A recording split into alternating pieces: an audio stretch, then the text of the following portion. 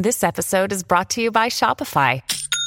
Forget the frustration of picking commerce platforms when you switch your business to Shopify, the global commerce platform that supercharges your selling wherever you sell. With Shopify, you'll harness the same intuitive features, trusted apps, and powerful analytics used by the world's leading brands. Sign up today for your $1 per month trial period at shopify.com/tech, all lowercase. That's shopify.com/tech.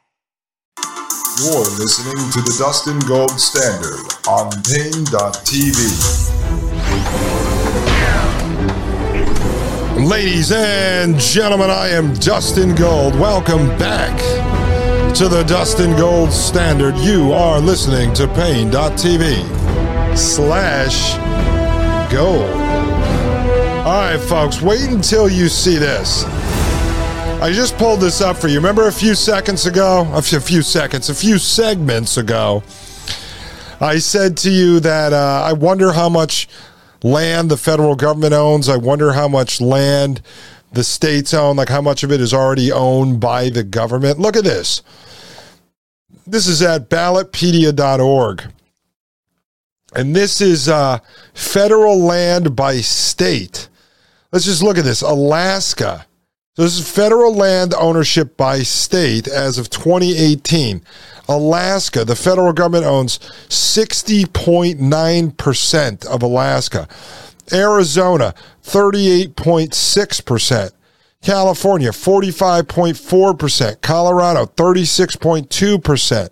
I'm skipping past all these ones that are 10 and 20 and stuff like that. Idaho, 61.9%. Nevada, 80.1%. New Mexico, 31.7%. Oregon, 52.3%. Wyoming, 46.7%. This is what the federal government owns. Now you go over to this other chart I found on summitpost.org, and this is public and private land percentages by U.S. states. And so this goes down this list. U.S. states land ownership by percentage, and this is percentage that is public land and percentage that is private land. You have, was this Arkansas? Is that, Alaska. Total owned by the government. I think this is a combination of federal and state. 95.8%. Nevada, 87.8%. Utah, 75.2%. Idaho, 70.4%. Oregon, 60.4%. Arizona, 56.8%. This is insanity. Insanity, folks. Wow. Okay, so if this chart is correct, it's saying in the USA, 39.8% is public land, 60.2% is private land. Now, I'm not sure if this is federal and state and local all combined, or that's just state, because if that's state, and then the federal number shows the federal government owns 27.1%, that can't be right, because you would have a total of like 67% owned by the government. But if it's 60-40, so there you go. The government owns 40% of the land. I mean, we'll eventually go through that in a little more depth and figure that out, because it really is interesting. All right, so let's finish up this energy certificate stuff. All right, so you know now how they're tracking you down to how many shoelaces you have in your shoe. So if you're going to do that old 1980s look and you're going to have a black and a white shoelace laced together, you're going to get charged some more energy points for that, folks. You'll be penalized for that. All right, it goes on to say, for the production sequences, the perforations called for allow the use of photoelectric cell. By means of this device, it will be possible to register automatically and virtually instantaneously the date, time, amount, and type of purchase, as well as the complete record of the individual making the purchase. Total tabulations for the continent or any part of the continent will be quickly available at all times. It will be seen how indispensable this system, photoelectric cell and energy certificate, will be for the maintenance of adequate production schedules and sufficient stocks.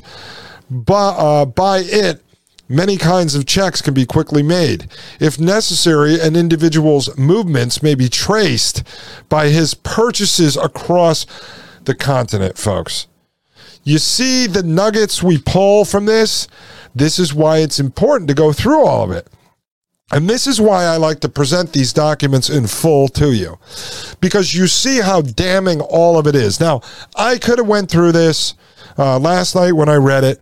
I could have highlighted the 6 or 7 key points, and then I could have pulled those out. I could have made a video, made it all scary, put scary music. They're coming for you. They're coming for you. Instead, I review this whole piece with you as if I picked up the pamphlet at the grocery store. And now I'm reading it to you because it's important. But look right there. By it, many kinds of checks can be quickly made. If necessary, an individual's movements can be traced by his purchases across the continent. So it's just like when they implemented the, the Smart Pass or whatever the hell they call those, the Speed Pass, the ones that you put up in your window when you drive on the highway a lot to go through the tolls. I don't have one. Never got one. My friends got those, 20 years ago when they came out? Nope. Never did it. Never did it. I didn't want them tracking me all over the place. I drive an older car. I don't like the computer in my car. And I'm going to I've been doing it somewhat. I'm going to make it more religious where I don't go out with a smartphone.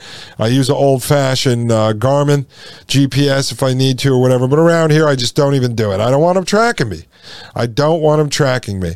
And so with this, think about the COVID pass we were all talking about. Think about these, your passport with the RFID chip in it.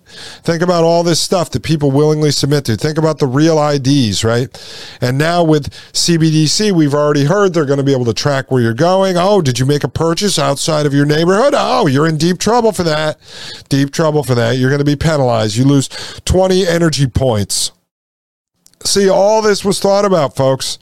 1938, this was published based on stuff written back in 1933.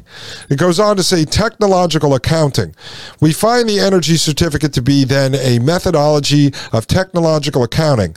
A methodology of technological accounting which applies the same rigid mensuration that our mass production of today employs and has to employ in its swiftly moving flow lines of intricate equipment and multifarious products. Inflation, deflation, fiat money, social dividends, etc., are and have to be dismissed as instruments for the distribution of an abundance of goods and services. They all presuppose a condition of scarcity with its corollaries of value, demand, and supply, haphazard and meager flow of goods and services, and a political interference control superimposed upon the functions of a national economy, right? So they're saying inflation, deflation, fiat money, social dividends, blah, blah, blah, blah, blah. Well, I'm telling you right now, what's happening is you're seeing at some point, as I've said here, the final rug pull is coming where they're going to move you into this system. Right? So right now, we're in this mass inflation period. But these are all going to be used as the excuses to drive you in. All right? So if you have $500,000, let's say you saved up in your 401k, they can use inflation to shrink your $500,000 down to the buying power of $10, right? They can do that. And then they're going to say, oh my God, we're sorry. What are we going to do? Boom. UBI, CBDC. So all these are instruments that are being used to drive us into this system. Now, when we created this system in the beginning, maybe it had good intentions. Well, it either failed on its own or they orchestrated the failure of it. Either way, it failed. And that is why I'm saying they already moved us into the new system. They just didn't tell you yet. Although they did tell you. George H.W. Bush told you that we were in the New World Order. But then for some reason, we believe we're not in the New World Order and we're still stopping the New World Order, but we're not in the New World Order. Either you're in the New World Order or you're not. If you're not, then what are we fighting against? If you are, then why are you pretending you can stop it instead of worrying about how you're going to navigate it, how you're going to thrive in it, not just survive in it? All right, it goes on to say, today, wealth is measured according to the possession of the medium of exchange. A person's possession may have originated through channels, either ethical or unethical, legal or illegal, socially detrimental or beneficial. But once in possession of the medium of exchange, the holder may apply it with little thought to social responsibilities, the only limiting factors being his shrewdness and the volume of tokens at his command.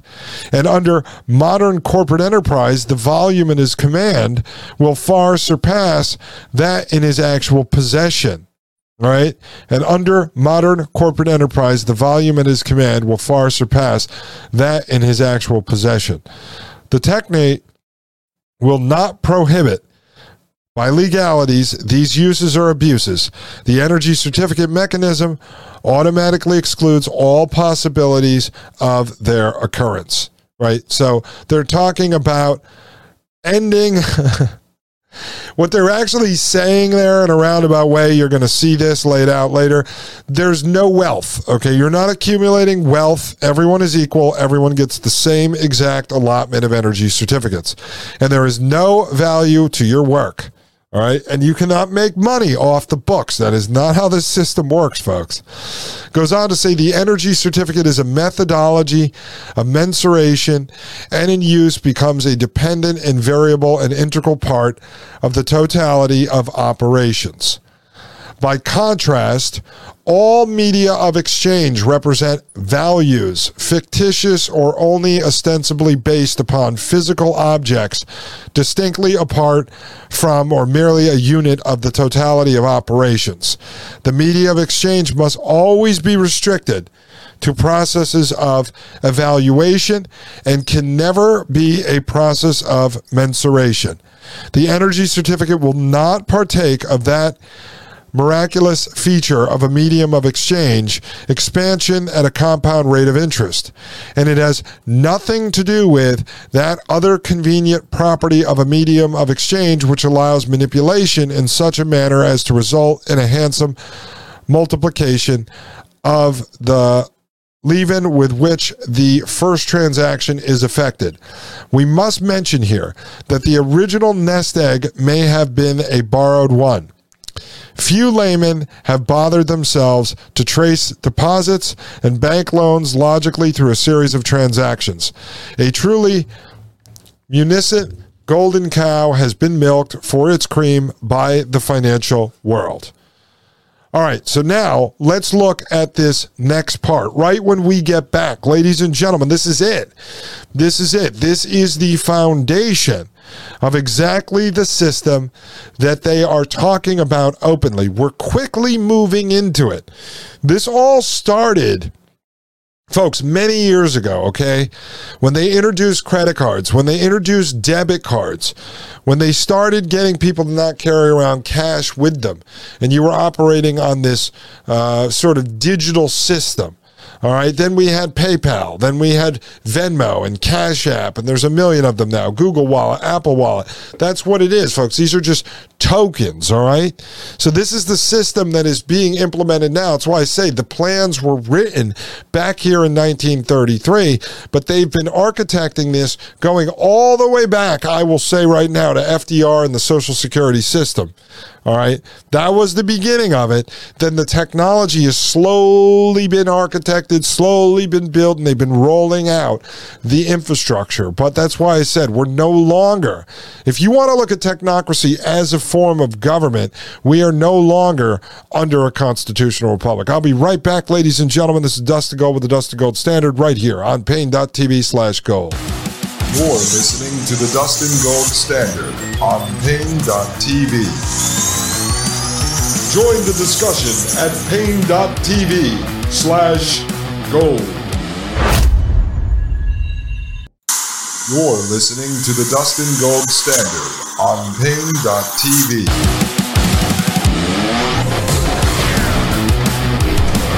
Ladies and gentlemen, I am Dustin Gold. Welcome back to Pain.tv/gold. You are listening to the Dustin Gold Standard.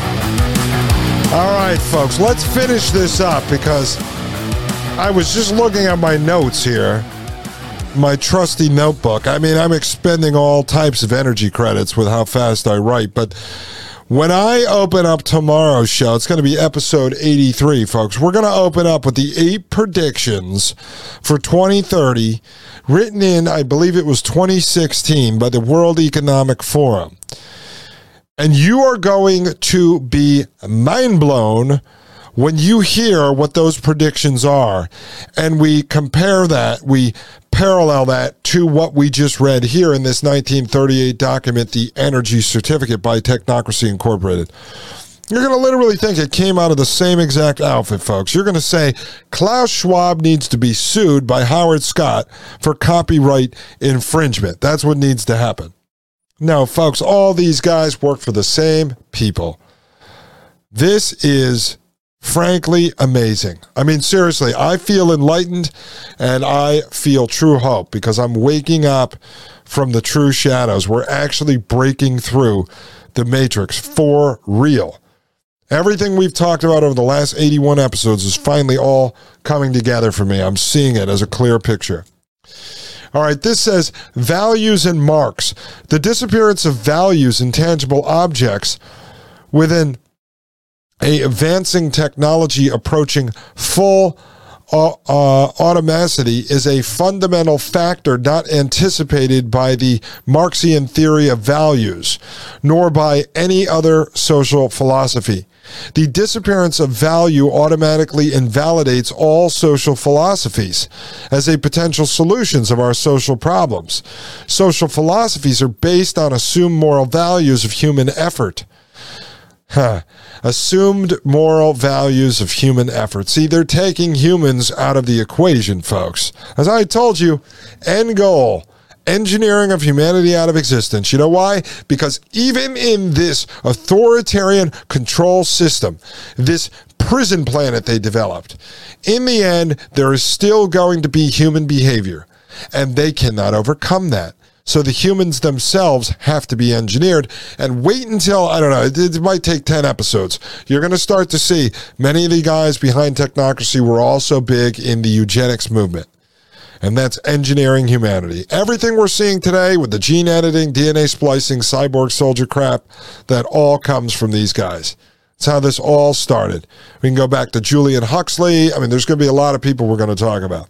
It says, previously, that item which was scarcest and involved the largest expenditure of human effort was the highest in value. Now, in a sea of abundance, one who stubbornly holds fast to a social philosophy and values is much like the poor hen who, with bewilderment, hatches the ducklings she has hatched take to the water.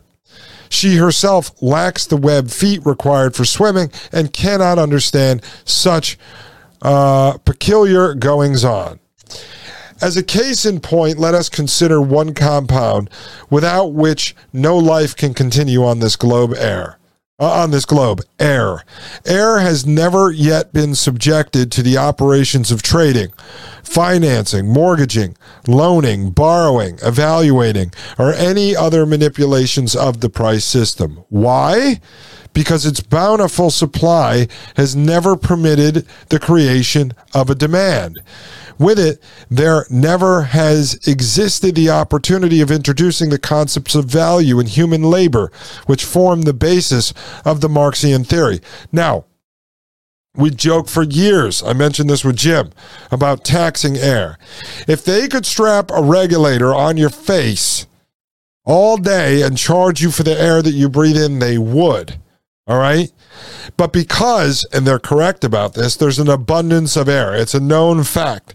There's oxygen all around us. They have a very hard time pulling that off because they can't even trick you into believing they can measure it. But they can assign a carbon tax on you for how much carbon dioxide you actually breathe out or how much carbon dioxide is produced by the goods that you're buying. That's the scam.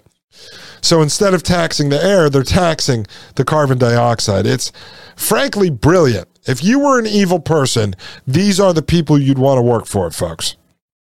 It goes on to say, the characteristics of air can be duplicated with any other needful thing if we establish the requirement of abundance. There might be much said in disposing of Major Douglas's social credit theory. And eventually we'll talk about that as well. Fisher's commodity dollar, Saudi's treatment of the monetary structure, and other such schemes. In theory, they differ, but in application, they all deal in evaluation, and therefore must be declared inapplicable in an era of abundance where there are no values. It did happen that Saadi, an outstanding scientist, came remarkably close to the projection of the unique civilization required in an era of abundance, but ere too late. He remembered that he was an English gentleman, inescapably charged with the preservation of all that for which an Oxonian tradition stands. The energy certificate furnishes the molecular mass with a medium whereby it presents its mandate unequivocally and continually to the administrative mechanism without representation, delegation, referendum, or any other device of previous social administration. The energy certificate is the only instrument of distribution which can be used in this continent's emerging era of abundance. There can be no era of abundance without a new America. The energy certificate will be the instrument of distribution in the new America. And so as you're seeing now, it's going to be the new world, ladies and gentlemen. The new world. And now we're at the end of the energy certificate. And so here they have Field Magazines of Technology, Inc. And so if you're watching the video version, you'll see these. I'm not going to read through them. Some of this stuff I've already collected. It says, become a regular reader of at least 2 of these magazines. On the back page, there's a quote from Howard Scott. It says, the injection of monetary concepts into all discussions of national wealth and income wholly confuses the people as to the actual issues at stake, and furthermore serves as a handy screen behind which, with a little word juggling, the business political operators of the price system can continue their profitable activities without being too greatly embarrassed by outside interference. It is high time that the significance of national wealth and income be understood by every citizen on the North American continent. Howard Scott. All right, folks. Now, actually, what I'm going to do, because we have a few minutes, I'm going to pull this up on the screen. This is the World Economic Forum. While this is all fresh in your head, I might as well just give you a little bit of teaser what we're going to get into tomorrow. This is the World Economic Forum, November 12th, 2016. 8 predictions for the world in 2030. And we'll eventually show the video that goes along with this. And it says right here, I'm going to actually skip. You know what? I'll read that. It says, as Brexit and Donald Trump's victory show, predicting even the immediate future is no easy feat. Remember, Trump had just won here. When it comes to what our world will look like in the medium term, how we will organize our cities, where we will get our power from, what we will eat, what it will mean to be a refugee, it gets even trickier. But imagining the societies of tomorrow can give us a fresh perspective on the challenges and opportunities of today. We asked experts from global future councils for their take on the world in 2030, and these are the results, from the death of shopping to the resurgence of the nation state. Now, folks, let me be clear here. This is right after Trump won, beginning of November 2016. What, about a week later? And this was also before COVID Land, the high school theater production kicked off in December 2020. So you have November 2016 and then December 2020, right? But just listen to this. As we just went through the energy certificate, it says, number 1, all products will become services, right? Quote, I don't own anything. I don't own a car. I don't own a house. I don't own any appliances or any clothes, end quote, writes Danish MP Ida Auken. Shopping is a distant memory in the city of 2030, whose inhabitants have cracked clean energy and borrow what they need on demand. It sounds utopian until she mentions that her every move is tracked, and outside the city live swaths of discontents, the ultimate depiction of a society split in two. Wow. Wow. Does that not sound like a dream come true of the Technocracy Incorporated and the energy certificate? I don't own anything. I don't own a car. I don't own a house. I don't own any appliances or any clothes. Now, let me go back to the energy certificate here. What was this, page 13, I think it said here? Something about not owning anything? Where was it? The certificate is valid only for the purchase of items individually consumable. Means of production and distribution are not obtainable by the individual. The individual owns nothing beyond his immediate personal implements and apparel. Owns nothing. Owns nothing. But look, you owned your apparel back then. Well, in the future of 2030, as seen by the World Economic Forum, I don't own any appliances or any clothes. I borrow everything. And so as you're going to see, as we get deeper into the Technocracy Incorporated tomorrow, and I show you all 8 of these things that were predicted in 2016 for the future that lies ahead for 2030, you will see how it lines up with the plans that were drawn up in 1933 by Technocracy Incorporated, folks. It all connects. We're going to show you the plans for Howard Scott about how no one owns a car. All makes and models of cars will be gone. Only one car will be made by the state. And in the world we live in today, you basically don't own it anyway. Most people lease it or they get a loan payment on it. And at the end of the day, it has a computer in it. And so the manufacturers, the government, whatever, can do anything they want. They can even turn it off on you, and you can't use it. And so as we move forward further into the technocratic system, and these guys lift the veil on themselves and they tell you that's the system you're in, you're going to own nothing. We're going to see Klaus Schwab talk about this, owning nothing. We're going to go back to his 2016 paper, his book, The Fourth Industrial Revolution, and we're going to show you what he says about taxis and the human cloud, which is gig work. You're going to see how all of this stuff, folks, grew out of 1933, and that is why I call these documents that we found the founding documents of the government, of the technate that we find ourselves living in today, folks. Lift the blindfold. You have been freed. You know the truth. And now we will continue to explain it to you so that you can figure out what are the real options we have. We can figure out together what are the solutions. Can we get around this? Can we escape it? Can we outrun them? Can we start to save now? Can we build up homesteads? Do we need to get together and build a breakaway civilization? Whatever those solutions may be, whatever we come to, we will at least know that they are realistic and we are not just beating ourselves over the head, running in circles.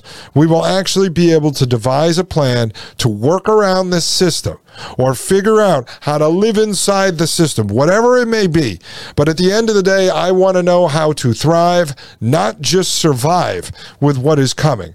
I don't want a life of accepting 20,000 energy certificate crap from this technocratic state where we're all sitting around eating ramen noodles and cans of baked beans. Sorry, I'm not going to live in that system, and my child is not going to live in that system. I will fight as hard as I can to make sure this doesn't happen, or to at least provoke an uprising where many of us pack our bags, leave, and we'll go set up a half Amish community somewhere, and we will defend our property and defend our human rights. Because never forget, this is a war on humanity. These people waged the war, not us, not us. We did not come after them. But everything they're doing, the slave state they're building, the eugenics they're involved with, the genocide that they're pushing, they declared war on us. Wake up your friends and family. It is time to start figuring out how the hell we exit this prison planet matrix. Ladies and gentlemen, I am Dustin Gold. Have a wonderful week. I'll be back tomorrow. This is the Dustin Gold Standard, and you are listening to Pain.tv/gold. The Matrix is a computer-generated dream world built to keep us under control in order to change a human being. You're listening to the Dustin Gold Standard on Pain.tv. Join the discussion at Pain.tv/gold.